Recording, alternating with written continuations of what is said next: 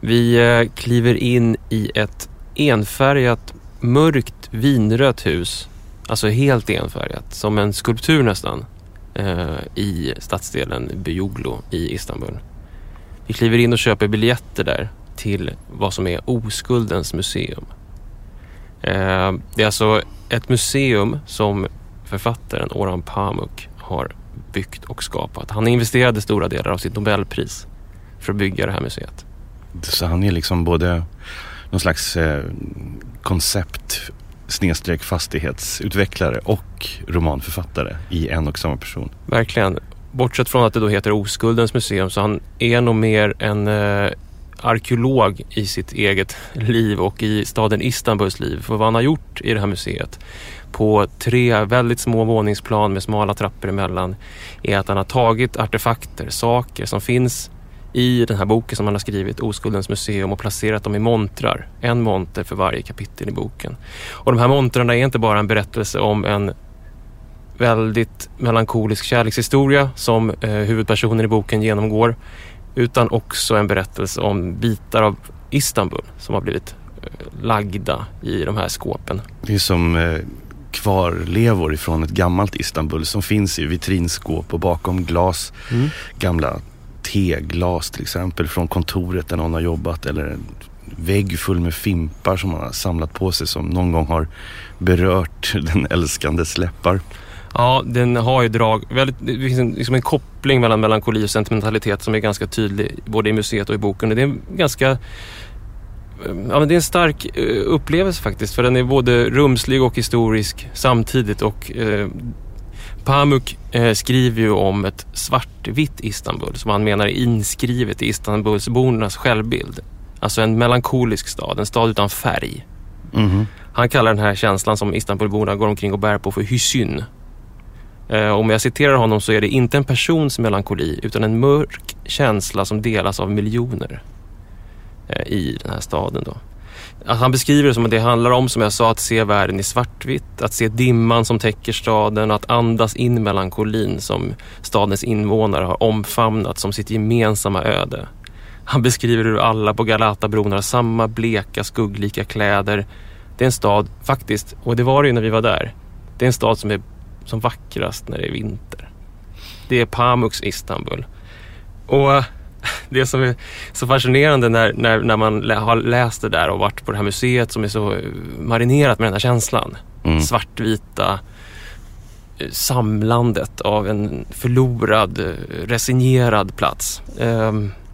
En gammal människa som ser tillbaka på sitt liv ungefär. Det är att det Istanbul som vi kommer röra oss i det här avsnittet är ju så långt ifrån den där melankoliska svartvita bilden som man nästan kan komma. En stad som exploderar i färgglada, renderade framtidsbilder av en helt annan stad.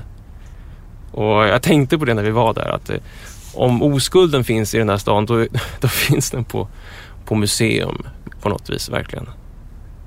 Det finns ju säkert en massa andra stämningar som också kan prägla staden, den här keyf, den här uppsluppenheten och njutningen som kan finnas i uteserveringarna och när man lyssnar på musik och rör sig i en varm sol vid Bosporen.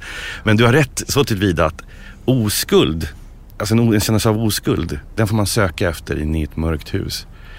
Men det man kan ana också med Pamuks hus och det här museet är också att han, vilket han också skriver om i sin bok Istanbul, att han sörjer förlusten av det mångkulturella Istanbul som han föddes och växte upp i, och istället för den här kosmopolitiska staden som vi faktiskt delvis beskrev i vårt förra avsnitt om Istanbul, den här imperiestaden som som har funnits historiskt, så ser han också en monokultur som breder ut sig, som så att säga, där den här staden blir fattigare och den förlorar sina lager som har växt fram under historien, börjar sakta försvinna och bli enhetliga, eller som lyssna på en förstärkare som allt högljuddare liksom spelar någonting i mono.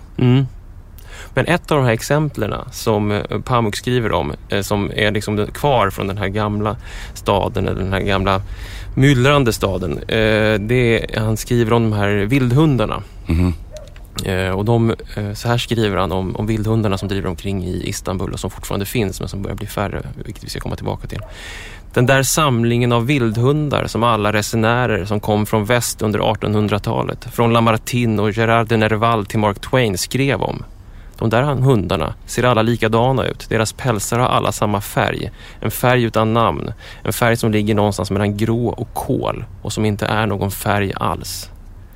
ju hundarna och Istanbul, de hörde liksom ihop, har vi förstått. Hundarna var del av en urban myt på något sätt. Liksom. Att de alltid fanns där, och ibland så togs de också bort. Man försökte att komma till rätta med drivande skockar av hundar. Och tidigare hade man försökt att placera ut dem på de så kallade Prinsöarna som ligger strax utanför den asiatiska sidan. Och släppt ut dem där. Men när vi nu, som vi snart ska prata om, reste runt i Stor-Istanbul, den här gigantiska regionen som expanderar, så träffade vi på hundarna igen. Vi såg dem driva omkring. På landsbygden? I byarna, på landsvägarna, de var överallt.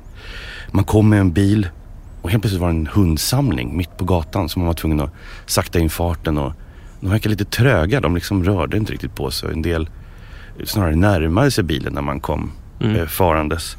Och det är alltså så att myndigheterna har under en tid haft en aktiv insamling av de här vildhundarna inne i centrala Istanbul för att bli av med dem helt enkelt. Och tagit dem, skeppat dem i massor ut till stadens periferi. Och där släppt ut dem. Inte olikt det som vi beskrev i förra avsnittet. När det gällde gentrifiering av vildhundar. Precis. Och det var många som hade engagerat sig i de här hundarnas öde, just för att men hundarna var en del, på gott och ont, av det gamla Istanbul. Och nu förmodade man att det snart skulle uppföras vad som då djurrättsaktivister har kallat för ett koncentrationsläger för hundar just vid Svarta havets strand. Och även vi rörde oss bort mot den kuststräckan, en bra bit bort ifrån det gamla Istanbul, för att följa i de stora megaprojektens spår. Vi följde i hundarnas spår. Jag heter Dan Hallemar. Och jag heter Håkan Forsell.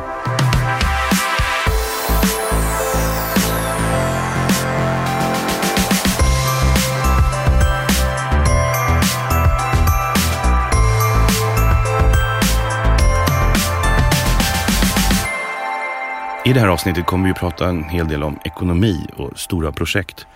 Men man kan ju inledningsvis fråga sig, vad lever Istanbul av idag generellt? Och det är ju naturligtvis turism och service och produktion och liknande. Men den stora biten som staden har satsat på är ju konsumtion i olika versioner. Alltså enorma shoppingmalls. Ja, man bara slänga in ett fakta där. Absolut. 1988 så öppnade det första köpcentrumet i Istanbul, och det är ju ganska sent, jag menar, vi pratar ändå om en världsstad. Men sedan dess så har man öppnat 130 stycken till, så det finns alltså 131 stycken köpcentrum i Istanbul. Och vi såg en karta som vi plockade direkt när vi klev av flyget, som hade alla de där utplottrade. Det var ju ganska fascinerande. Ja, även demonstrationerna på GC-torget här för några år sedan var ju mot ett planerat shoppingcentrum där i den delen av staden. En annan ekonomi som har blomstrat enormt, berättade några av våra guider, det är vad man skulle kunna kalla för estetisk kirurgi. Alltså plastikoperationer. Så det är ganska populärt att åka till Istanbul och få, som man till exempel ifrån de rika gulfländerna, och få sitt hår, få ett lite bättre hår kanske, bli snyggare på något sätt. Det här ingår också i, så att säga, en konsumtionstänk, någon slags paket. Att man kan köpa en paketresa där då en plastikoperation, ett par dagars rabatterad shopping på någon av de stora shoppingmålsen och en hotellvistelse ingår som en form av all-inclusive paket. Och inte minst var det den här spektakulära shoppinganläggningen som kallas för Canyon som vi besökte, som var populär för utländska turister att besöka. Ja, just det, som såg ut som någon sorts variant av Stjärnornas krigs dödsstjärnan i mitten där. Men det är ju också så att den vänder sig väldigt mycket österut mot Gulfländerna och så vidare.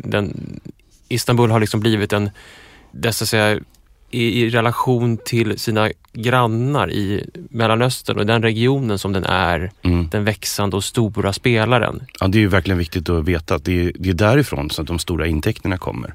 Det är inte primärt ifrån väst, utan det är från de oljebaserade ekonomierna, framförallt i Mellanösternregionen, som har en enorm köpkraft. Och det är ju det här mötet mellan, vi var inne lite på det grann i förra avsnittet om det, men det här mötet mellan det nyliberala och det nyislamska som har blivit det nya öst-väst-mötet i Istanbul. Jo, men det är sant, och det är ju liksom, det där krävs ju en förklaring, och dels krävs det, känner man att man själv kräver en förklaring när man ser hur nära kopplade de nya moskéerna är till shoppingmalls. Så man tänker, men hur fungerar det här? Men ungefär så här menar vi, så att vi inte ska slänga oss med vaga begrepp. Helt klart har Istanbul och Turkiet gått igenom en islamisering under senare tid, och framförallt med den regimen som har haft makten nu under drygt 10 år. Och det betyder i det här fallet att man har haft en hårdare kontroll av det offentliga rummet som också har begränsats.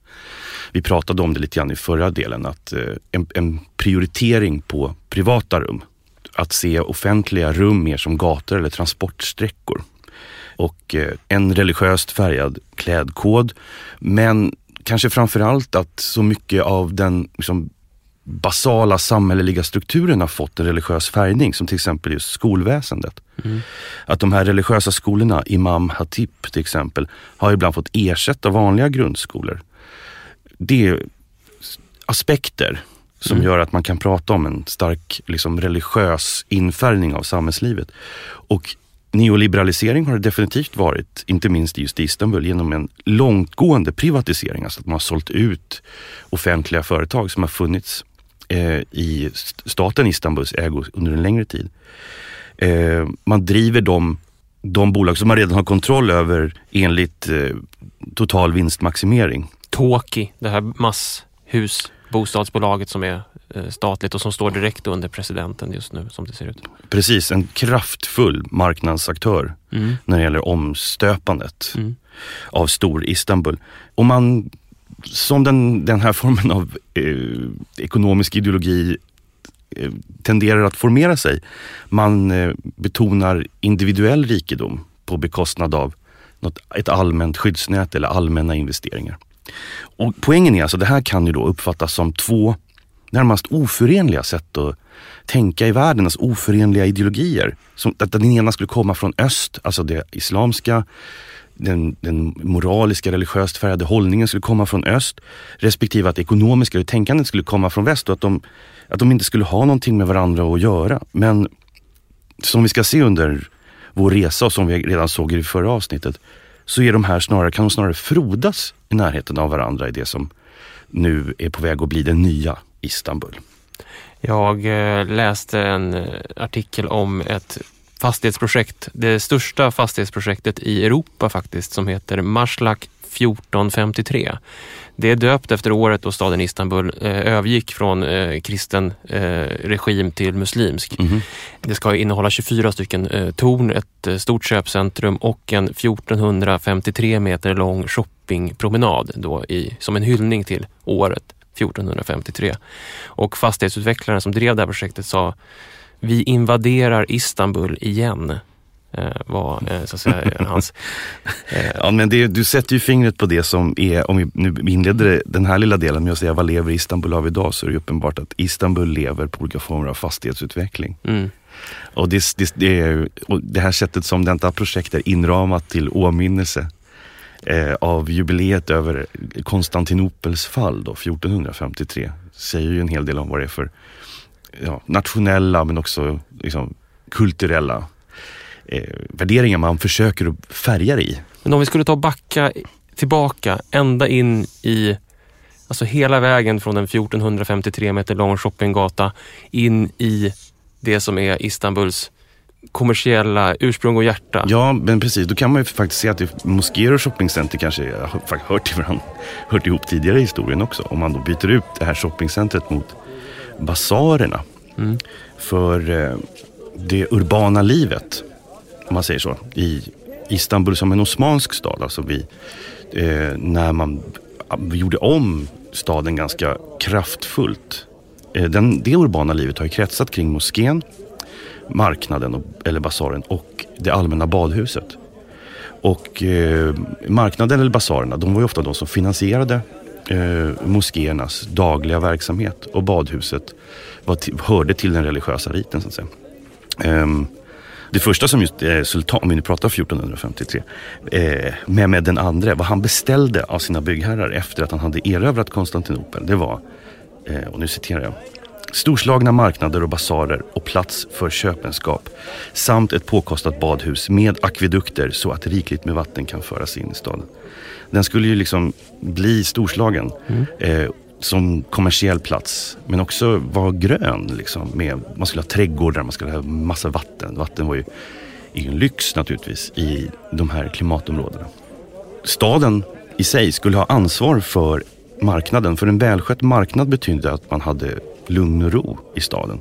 Och därför så var just de osmanska lokala myndigheternas främsta uppgifter var att ha hand om marknaden, så att varorna man tog hand om skulle transporteras säkert, och även avfall, så man skulle kontrollera det. Och livsmedelskvalitet, så man inte stod där och hade någon epidemi eller något i staden.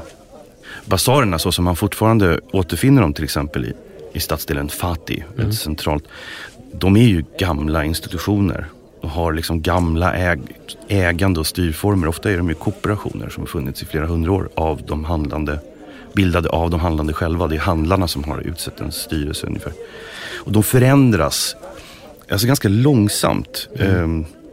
De har en väldigt stark, de har en stark tröghet i förändringen. Det är just därför att om man ska skissa en enkel bild av två poler i det samtida Istanbul. Du nämnde det här shoppingcentrumet Canyon. Det ligger på den högsta punkten i Istanbul på den norra sidan. Basarens hjärta, de två korsande gatorna som utgjorde den exklusivaste delen av den gamla basaren, där de finaste varorna såldes, den delen av basaren som gick att stänga och låsa på natten, den ligger på den högsta punkten på den södra sidan. De ligger liksom på varsin sida av, och numera är de också förbundna med varandra genom, delvis i alla fall genom den nybyggda tunnelbanan.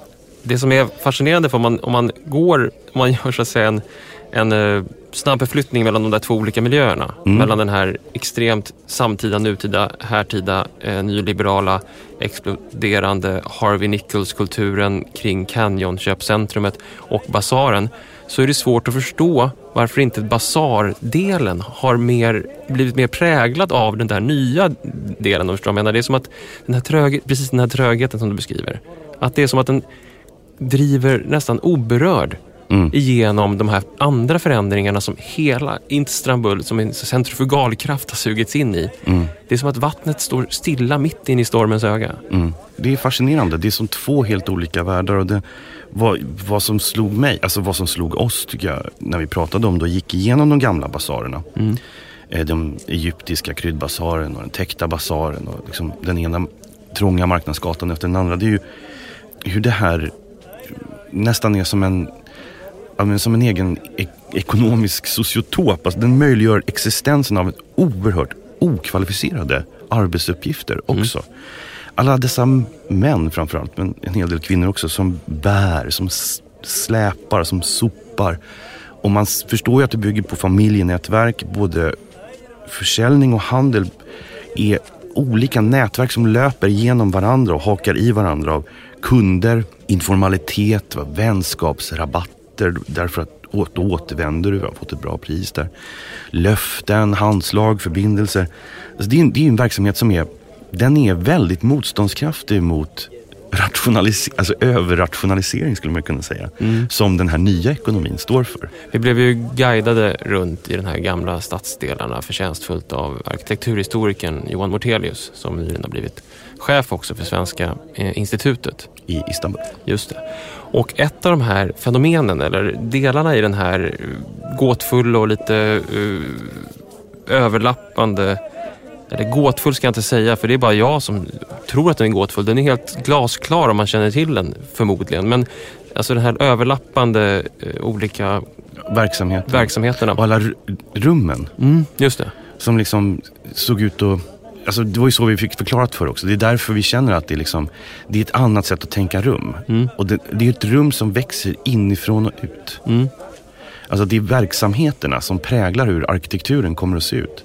Och därför blir också gatorna så att säga någon slags spillprodukt av sånt som människor håller på med inne i byggnaderna. Just det, och då finns det på något sätt produktionspunkter för de här gaturummen så att säga. Det är de här han kallas de för. Alltså någon sorts handelsstationer. Platser där man hade småskaliga verkstäder kring en ganska stor gård i olika gallerier, kanske 2-3 våningar. Där man hade vandrarhem för folk som kom och skulle handla. Och den största av de här hade 200 rum. Den här Bykvallidehan som Johan Mortelius ju hade nycklar till. Så att man kunde gå upp. Han hade bokstavligen nycklarna till staden ibland. Han kände en farbror som kunde låsa upp dörrar där inne så att vi kom upp på taken och kunde se hela den här mångfalden. Och de här står med portar. Det står olika namn på portar som man kan kliva in i de här gårdarna som är så att säga egentligen är stadsrummets ursprung. Börjar precis som du skriver där inne. Ja, men det är liksom en stad, en stadsmiljö byggd på lager av vardaglighet och handel där man har de här insprängda moskéerna som ofta befinner sig på ett lite högre plan, så man får gå upp ifrån Basargatan och så går man in i moskéerna. Och när liksom när utropen för bön kommer, så som då Johan Mortelius förklarade, om du har möjlighet och kan göra det i din vardagliga verksamhet, så är det dags då att ta en liten paus och gå upp och be och sen komma tillbaka ner till din verksamhet igen. Alltså det är en sömlös organism där just det religiösa ingår som en del i handel och i konsumtion.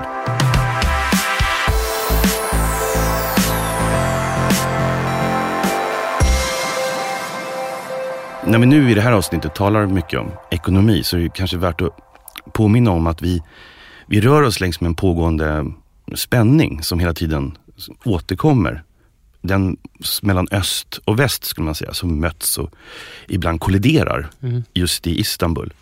Och hur liksom, tankearv ifrån öst och väst har materialiserats på olika sätt i Istanbul genom i institutioner till exempel, eller genom i olika sätt att tänka ekonomiskt, lagstiftning, men naturligtvis då övergripande olika slags kulturer som möts. Det var ju, jag bara minns en bild som någon gav mig just innan Istanbul så att säga blev muslimskt, alltså innan 1453, att Istanbul var en dolk från väst som befann sig inne i det Osmanska riket så att säga. Ja. Alltså att den här också hela tiden, att bildmässigt och idémässigt så har hela tiden också den här inflytandet från de olika sidorna fått fysisk... Ja, men exakt, och det är det både som en tillgång och som en provokation, beroende på vad man, i vilket perspektiv man tittar på det. Men jag skulle bara vilja prata lite grann om en företeelse som jag tycker är fascinerande, som just kommer ifrån det islamska sättet att tänka och arrangera städer, som är så annorlunda. Det är ju därför det är så fascinerande. Det säger så mycket om hur annorlunda just det islamska samhället från 1400-talet och i Istanbul, tidigare i andra delar av Anatolien och Mellanöstern, kunde planera stadstillväxt. Och det rör sig kring ett begrepp som är en institution som på arabiska heter waqf, eller på turkiska vakif. Och det är en religiös institution, alltså det är en donation, ofta i form av en byggnad, som inte får, i lagstiftningen, inte får säljas, den får inte delas upp och den får inte konfiskeras av staten. Och det här var en perfekt institution för att finansiera olika former av sociala inrättningar. Till exempel moskéer naturligtvis, men också nya sjukhus. Är det en stat i staten? Ofta var det eliten från början som vek pengar i religiöst ändamål för att liksom vika till något slags socialt allmänt. Och då uppförde en byggnad, till exempel ett sjukhus, en moské, ett badhus. Och det här skapade, i och med att man inte kunde sälja dem och dela upp dem eller konfiskera de här byggnaderna, skapade det en väldigt lång kontinuitet. Framförallt när det gällde marknadsliv, kommersiella produkter och liknande som knöts an till de här stående moskéerna, badhusen, sjukhusen, skolorna som var skyddade av en religiös lagstiftning. Det kunde inte komma någon och köpa den där och göra om den till ett shoppingcenter. Nej, och det kunde inte komma någon och säga vi måste dela upp det här waqf för att vi har en arvstvist till exempel. Nej. Utan den skulle bestå som en enhet. Och det här gjorde att man liksom hade en väldigt lång kontinuitet så att säga i hur man kunde, hur det här centrala nexuset i en islamsk stat kunde byggas upp. Och framförallt i Istanbul så var det inte bara en elit som inrättade och investerade i de här waqf-institutionerna. Alltså nu lägger jag tonvikt på just byggnad, att en waqf kan vara en byggnad, men den kunde vara vad som helst som var en donation. Det kunde vara en tavla, det kunde vara ett konstverk eller en vacker bok eller något också. Men just byggnaderna har blivit så naturligtvis väsentliga för hur de äldre islamska städerna ser ut. Och just i Istanbul så var det då andra sociala grupper som också investerade i en form som gjorde att den här religiösa lagstiftningen kunde skydda från förändring. En kooperation som förblir vad den är på något vis. Ja, man kan säga att det är en stiftelse helt enkelt. Det är en stiftelse. Det är nog bästa sättet att förklara den på. Och det här ålderdomliga, i alla fall ur våra perspektiv, ålderdomliga och ganska oförändliga sättet att tänka kring investeringar, kring byggnader och framförallt att hålla en marknadssamhället utanför det här är någonting som inte riktigt liknar hur alltså medeltida eller tidigmoderna europeiska städer har vuxit fram, som alltid hade en koppling till köp och försäljning av mark och hus. Det fanns särskilda lagstiftningar i städer. Det fanns ett borgerskap som ägnade sig åt handel med de här liksom basala funktionerna för städer.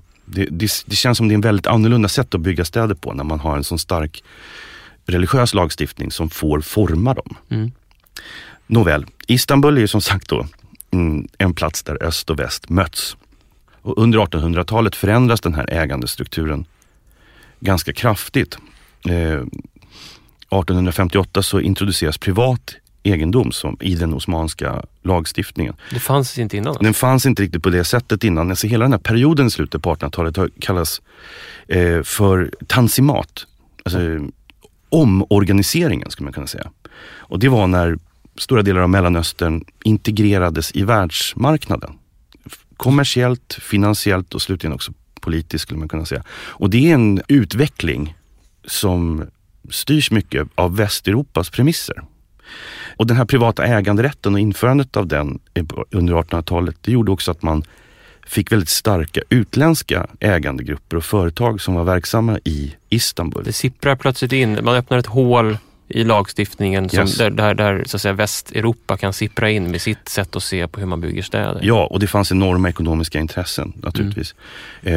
Det fanns naturtillgångar, det fanns stora marknader som man försökte komma åt. Eller få tillträde till, ska man snarare säga. Och då var det inte längre de här religiösa donationerna, de här waqf, som kunde stå för moderniseringen av Istanbul till exempel eller andra osmanska städer, utan det blev europeiska företag. Man kan väl föreställa sig också att de här waqf hade en konserverande funktion. Ja, alltså de kanske inte som det. Nej, men inte bara på staden utan de nya idéerna kanske inte dyker upp i en sån konstruktion för att det finns liksom inte drivkraften att upptäcka och se det nya. Det där är jätteviktigt att du säger det. För det är precis vad jag tänkte komma till. Det är inte bara att det stannar upp utan man har helt enkelt inte kunskapen längre hur man förändrar städer. Och det Osmanska riket var ju Europas sjukeman vid den här tiden. Där var närmast bankrutt i slutet på 1800-talet. Och man saknade know-how hur man skulle hantera urban teknik. Och därför så är det ju franska, brittiska, belgiska bolag som bygger till exempel spårvagnsnätet, bygger vattenledningarna och avloppssystemen. En franskt företag byggde den här tunnel, alltså den här första tunnelbanesträckan skulle man kunna säga i Istanbul, den som går på Galatakullen. Den är ju den första tunnelbanan efter London, även om det bara är 2 stationer, men ändå. Den är tidig i alla fall. Så att när hela den här näringsfriheten och marknadstänkandet förs in i det Osmanska riket så kommer Istanbul och framförallt vissa stadsdelar i Istanbul att bli som någon slags skyltfönster.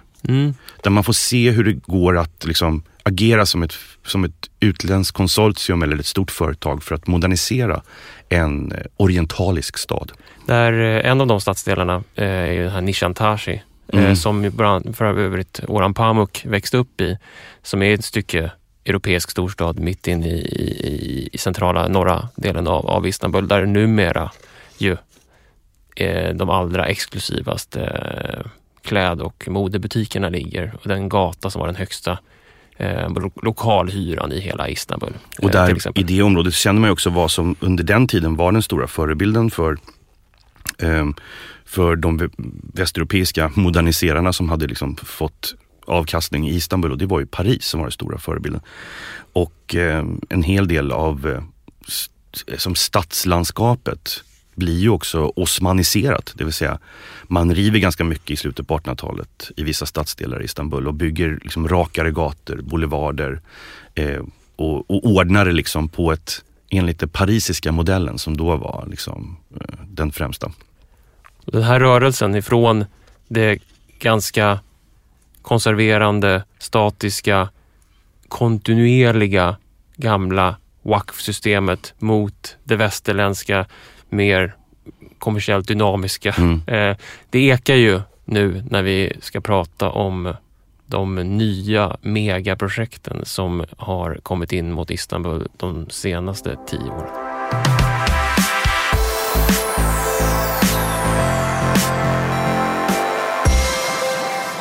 Vi stannar till i en liten by som heter Sasliboşna. 5 mil från Istanbuls centrum. Den har drygt 1000 invånare. Ett stillsamt torg, män som spelar kort på kaféets veranda. En hund som ligger och sover på torget. Hus med inskrifter från Koranen. Och det ser ut som en sån här lantlig liten by. Det finns en skola där och en moské, lite sliten, med ett ställe där man kan tvätta fötterna.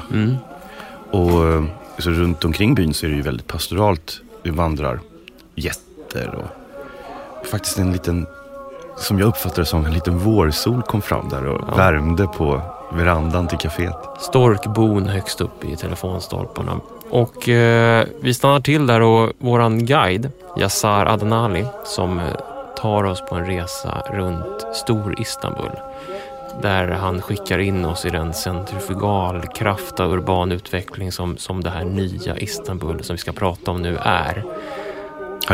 Vi jagar över en landsbygd och utvecklingen flåsar oss i nacken, bokstavligen. Verkligen. Och han stannar på torget där, och vi ser frågande på honom, och då börjar han räkna. 1, 2, 3, 4, 5 stycken fastighetsmäklarkontor i den här byn med 1200 invånare. Och riktigt, förväntansekonomin hade satt upp sina skyltar. Det är verkligen guldgrävartid för fastighetsmäklarna i den här delen av Istanbul, som idag då är, som vi sa, en lantlig, produktivt lantlig idyll, får man i alla fall säga.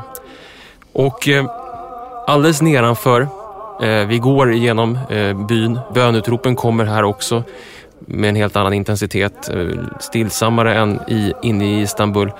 Men vi går ner mot dalen där vattnet rinner. Det är som huvudgatan är ganska kort och man kommer ganska snart ner mot vattnet till och ser ut som en liten flod. Just det. Och den här floden är då en del i ett av de här megaprojekten som vi ska prata om. Den stora kanalen. Kanaler är ju en typ av projekt som man nästan inte hör talas om längre. De hör ju så här 1800-talet till. Så här Suezkanalen. Panamakanalen, Göta kanal. Det är som en annan tid. Göta kanal, det är väl 1700-talet? Ja, till och med det. Ja. Och, men i alla fall, 2011 så sa president Erdogan i ett tal till folket att jag har ett galet projekt på gång.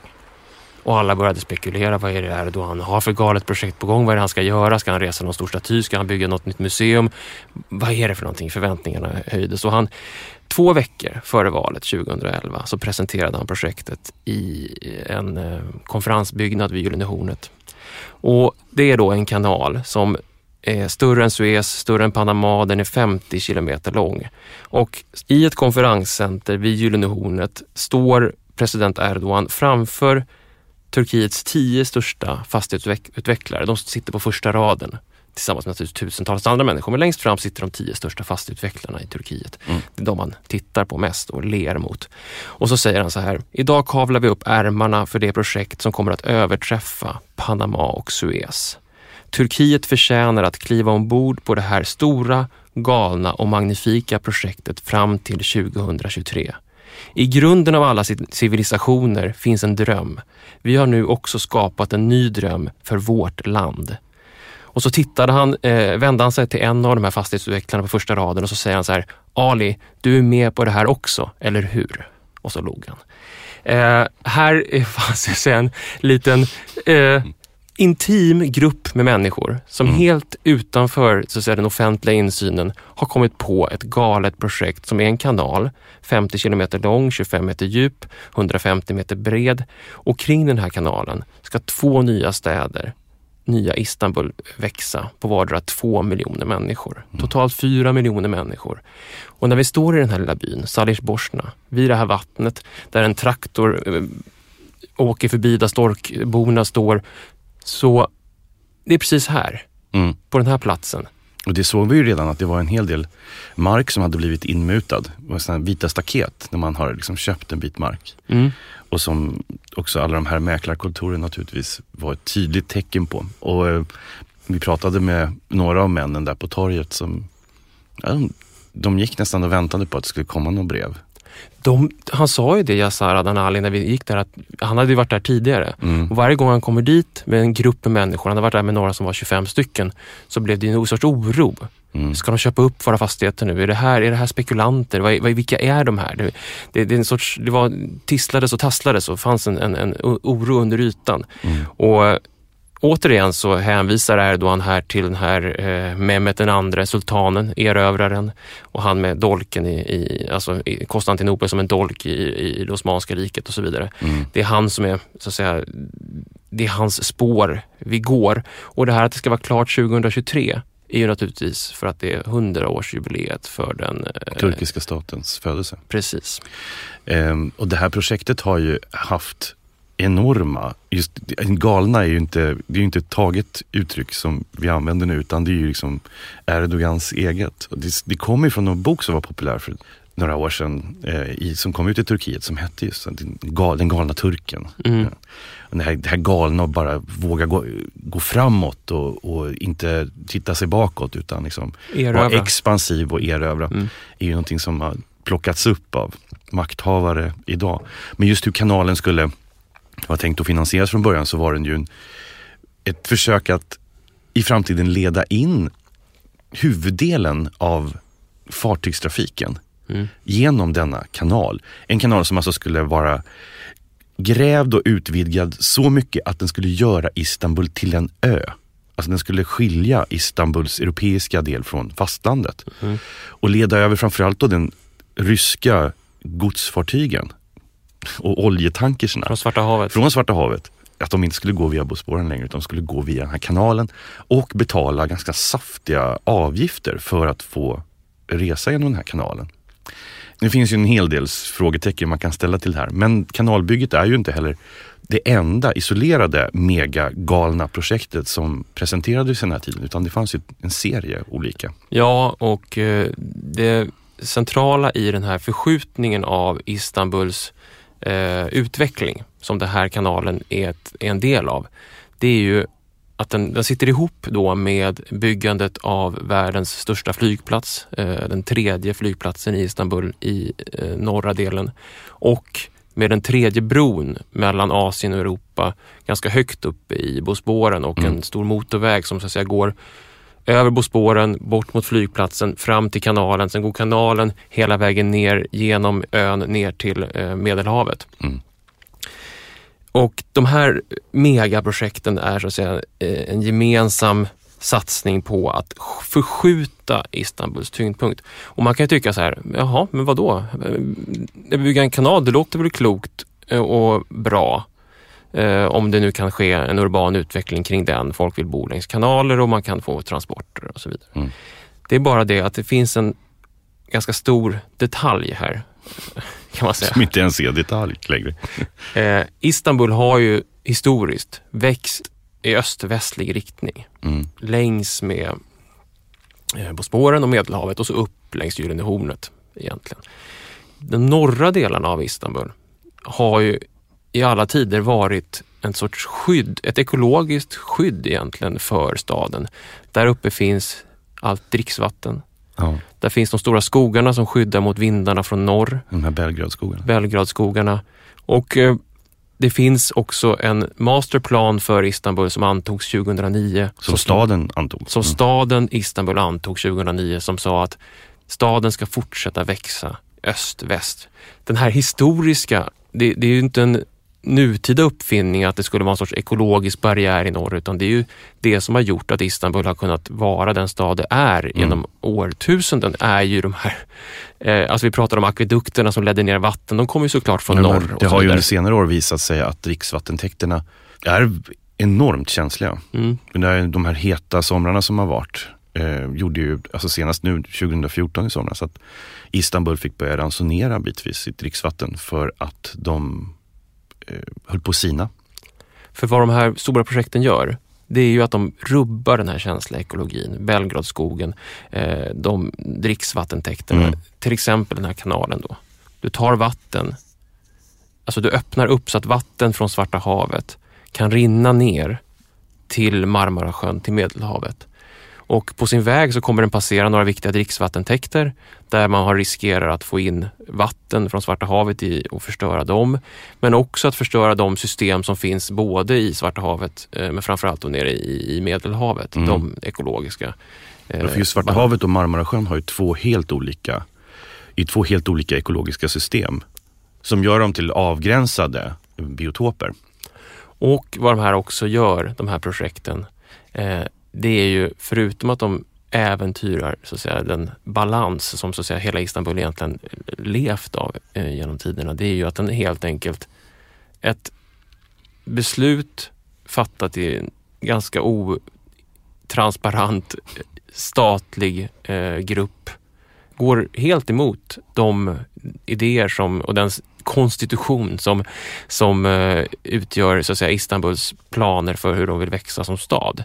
Och det var ju det som Yasar Adanali sa till oss också, att vad Erdogan här gör, det är att han går emot Istanbuls konstitution och skapar sig sin egen konstitution. Han gör den urbana utvecklingen till sin politik. Och det var ju ingen slump att han presenterade det här projektet 2 veckor innan valet. Och det var kärnan i hans valkampanj var presidenten som står och presenterar det här kanalprojektet och andra urbana förnyelseprojekt, bland annat de som vi beskrev i förra avsnittet, som, alltså den urbana förnyelse- och förändringsprojektet är den politik som han driver, och han driver den emot staden Istanbuls urbana utvecklingspolitik som ser helt annorlunda ut. Ja. Han driver den längs helt andra linjer och i en helt annan skala.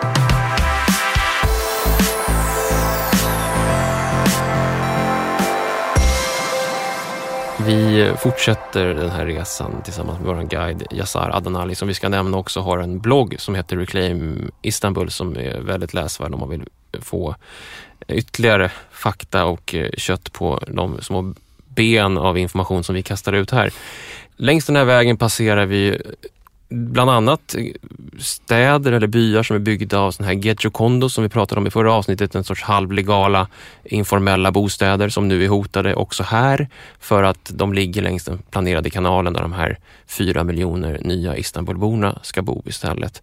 Vi passerar också ganska stora masshusprojekt som är byggda av det här statliga bolaget Toki. Som ligger där helt utkastade. Som i en dröm. Ja. Man bara åker förbi någonting så helt plötsligt så är det hus för 40 000 människor bara på en åker. Liksom man förstår inte hur någon ska komma dit eller komma därifrån. Till slut har vi i alla fall åkt i princip hela längden längs den här planerade kanalen och kommit fram där den ska mynna ut då, i Svarta havet. slags fiskeby.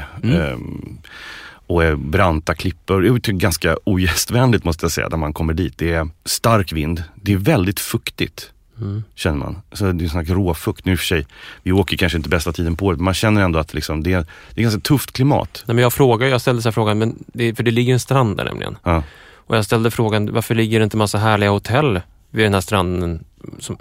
Han tittar på mig och, va? Här badar man ju inte. Här är det så säkert alltid blåsigt. Kallt. Ett hårt klimat. Och här, i detta hårda klimat, ska man alltså nu, precis vid mynningen av den här kanalen, bygga världens största flygplats. Ja. Den här flygplatsen är alltså placerad här i norr, helt emot idén om Istanbul som en stad som ska växa från öst till väst. Så vi har sagt, det fanns en idé om en tredje flygplats fast den låg västerut längs med Medelhavet. Men den är också placerad emot egentligen alla rimliga idéer om var en flygplats kan ligga. Klimatmässigt, vi nämner det är blåsigt, det är dimma, säkert 80 dagar per år. Och det kommer fågelsträck in över Svarta havet ner mot Marmarasjön. Ganska mycket fåglar. Ja, alltså, det är stora fåglar. Stora fåglar. Storkar om jag förstod det rätt. Ja, en slags storkarnas highway liksom där. Och det känns ju inte som att det talar särskilt mycket för en världens största flygplats. 150 miljoner passagerare per år jämfört med Frankfurts 60 miljoner. Och har vi kunnat läsa i tidningen nyligen också världens största tax-free shopping. Naturligtvis. Såklart, världens största. Men det är ju det här landskapet som vi befinner oss i. Det är ett kuperat landskap som ju måste bli platt. Det är ett skogigt, kulligt landskap som visar sig håller på att jämnas ut. Och det var ju det gjorde ont i själen och i hjärtat när man såg vilka enorma insatser det görs för att liksom omforma det här landskapet till att markförbereda det för just den här gigantiska infrastrukturanläggning som Erdogan liksom har hittat på. Vid en stor ceremoni vid Svarta havet just, där Erdogan också kommer ifrån. Han är ju från Svarta havskusten, uppvuxen där. När man tog det första spadtaget så sa han så här: Istanbul skriver historia idag. Vi bygger inte bara en flygplats, utan idag är dagen när vi börjar bygga ett segermonument. Det är ständigt det här. Erövrandet. Alltså jag tänker liksom att okej, nu råkar det vara stadsförnyelse och stadsexpansion som han liksom har hittat som den bästa verktyget, största skiftnyckeln eller hårdaste batongen för att liksom trumma igenom någonting. Men det skulle kunna lika väl vara att han liksom satsade på militären eller liksom köpte massa stridsflygplan eller något. Det är ju egentligen en enorm maktuppvisning. Men nu råkar vi befinna oss i en tid i historien, i vår samtid, som är den nya urbaniserade epoken. Och då är stadsutveckling och stadsförnyelse ett av liksom de främsta vapnen just att få igenom storskaliga politiska idéer. Och då får man faktiskt se att den här nya flygplatsen då kommer att förstöra stora delar av Belgradskogen. Som är Istanbuls stora rekreationsområde, men också dess ekologiska barriär mot norr och den kalla vinden från Svarta havet och så vidare. 2 miljoner träd kommer att tas ner. Men den kommer också byggas på ett 80 kvadratkilometer stort land runt stadens viktigaste vattenreservoar, Terkossjön. Så där finns det också en risk så att säga, naturligtvis att anlägga världens största flygplats vid stadens största vattenreserv. Och det intressanta med Belgradskogen läste jag om också, det är att den plötsligt 2011 förlorade sitt skydd. Den var tidigare skyddad. Ja. 2011 så förlorade den det. Staten grep in och tog bort det för att man skulle kunna göra nya naturparker med byggnader i. Så den var inte längre skyddad, vilket ju blev väldigt lämpligt när man skulle anlägga den här flygplatsen och ta ner 2 miljoner träd. Det låter som det ligger i linje med den här jordbävningsklausulen för att liksom expropriera fastigheter inne i centrala Istanbul. Som vi pratade om förra avsnittet. Ja, men någon slags en lag som den ser ut att vara tillkommen för ett ändamål, men sen så i slutändan så syftar den till någonting helt annat. Och då tänker man kanske så här, okej, men nu är miljörörelsen är förbannad, aktivister är arga och att det är någon sorts lokalt motstånd mot det här, och det är det ju. Och de träffade ju många av som var, men det är ju faktiskt inte bara det, utan i samband med de stora protesterna vid Gezi-parken och Taksimtorget 2013 så utfärdade ju Europaparlamentet en resolution mot Turkiet. Och om man läser den så kan man se hur Europaparlamentet säger bland annat så här. Vi uppmanar bestämt de lokala och nationella myndigheterna i Turkiet att inleda ett offentligt samråd och ta hänsyn till alla boende i de berörda kvarteren i samband med alla stadsutvecklingsplaner och regionala utvecklingsplaner. Så som den 3:e bron, den 3:e flygplatsen i Istanbul, kärnkraftverken i Sinop och Akkuyu och vattenkraftsprojekten i Svarta havsregionen. Parlamentet, alltså Europaparlamentet, påminner om att balans måste uppnås mellan ekonomisk tillväxt och sociala, miljömässiga, kulturella och historiska faktorer. Och så fortsätter Europaparlamentet sin diplomatiska skrivning med att vi kräver att alla projekt i Turkiet utan undantag blir föremål för en miljökonsekvensbedömning. Parlamentet uppmanar i detta sammanhang kommissionen att hålla parlamentet underrättad om de pågående förhandlingarna och så vidare. Det är alltså så att alla de här projekten, alltså världens största flygplats byggs utan att man gör en bedömning av miljökonsekvenserna. Och detta får då Europaparlamentet påpeka för. Men jag tänker ju på att Erdogan och hans gäng vad fjantar. Vi bryr oss liksom inte om vad ni tycker om det här. Och det är ju så uppenbart att liksom, som jag sa, att jag funderar på, nu råkar det se ut som statsutvecklingspolitik. Men syftet är ju någonting annat. Det är ju liksom ett stormaktsanspråk som har hittat liksom ett verktyg för att realiseras via storskalig urbanisering. Precis, och det är det här storskaliga som landar i detta landskap. Och där ligger de små byarna.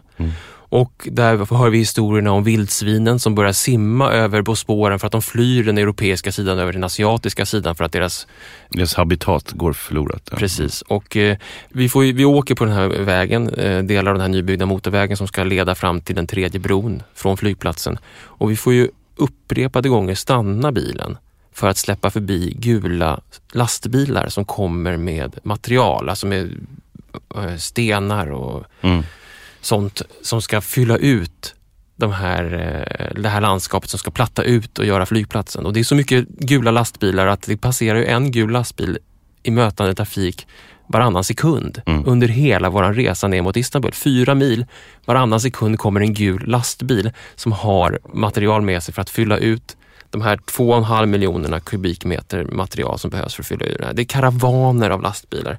Och Yassar Adnan som åkte med där, han pekade ju på de där lastbilarna och sa de där gula lastbilarna. Om vi ska hitta en symbol för det nya Istanbul så är det är som den gula taxibilen i New York. Den gula lastbilen med utfyllnadsmassa kommer åkandes. Den kommer åkandes. Det är symbolen för det nya Istanbul.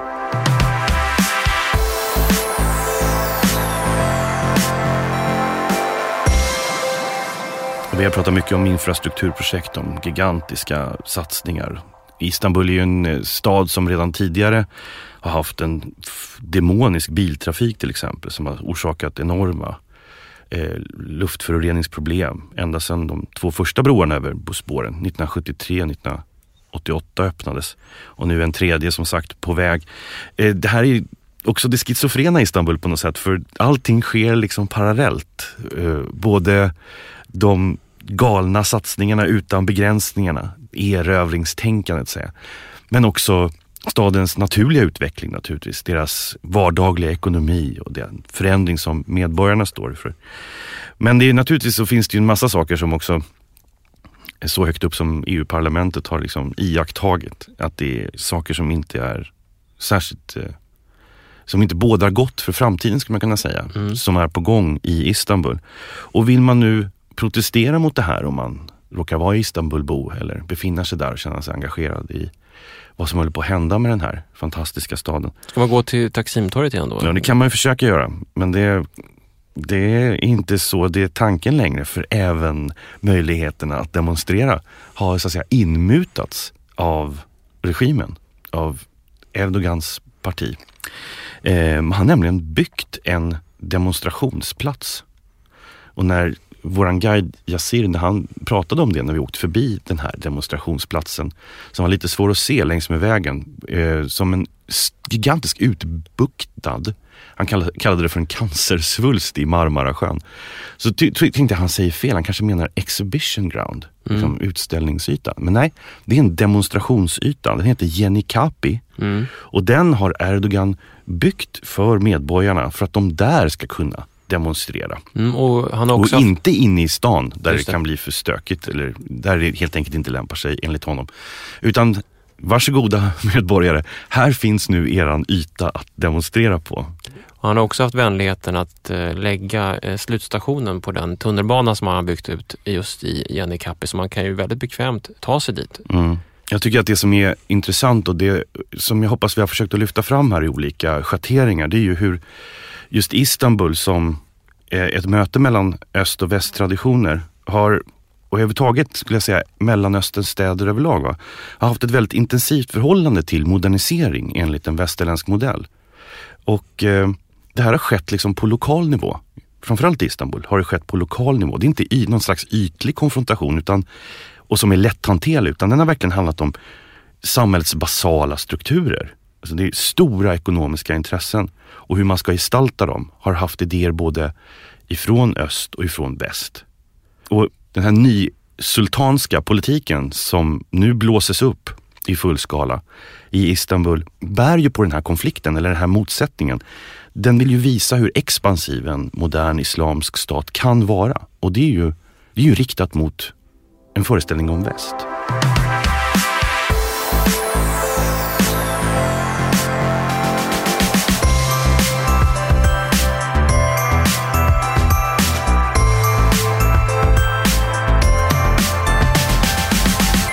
Tack för att ni har lyssnat på podcasten Stadens Istanbul-program del 2. För er som nu tycker att det här med Istanbul verkar vara en fascinerande och intressant stad att utforska och lära sig mer av, så kan vi rekommendera en film som faktiskt kommer vara möjlig att se i Stockholm här under början av mars under Tempo dokumentärfestival. Tempo dokumentärfestival har temat staden i år och pågår mellan den 2 och 8 mars. Där kommer Imre Asem och Gaye Gunay, som vi träffade i Istanbul, att visa sin kortfilm den 5 mars på en utomhusvisning under Skansbron i Stockholm klockan 8.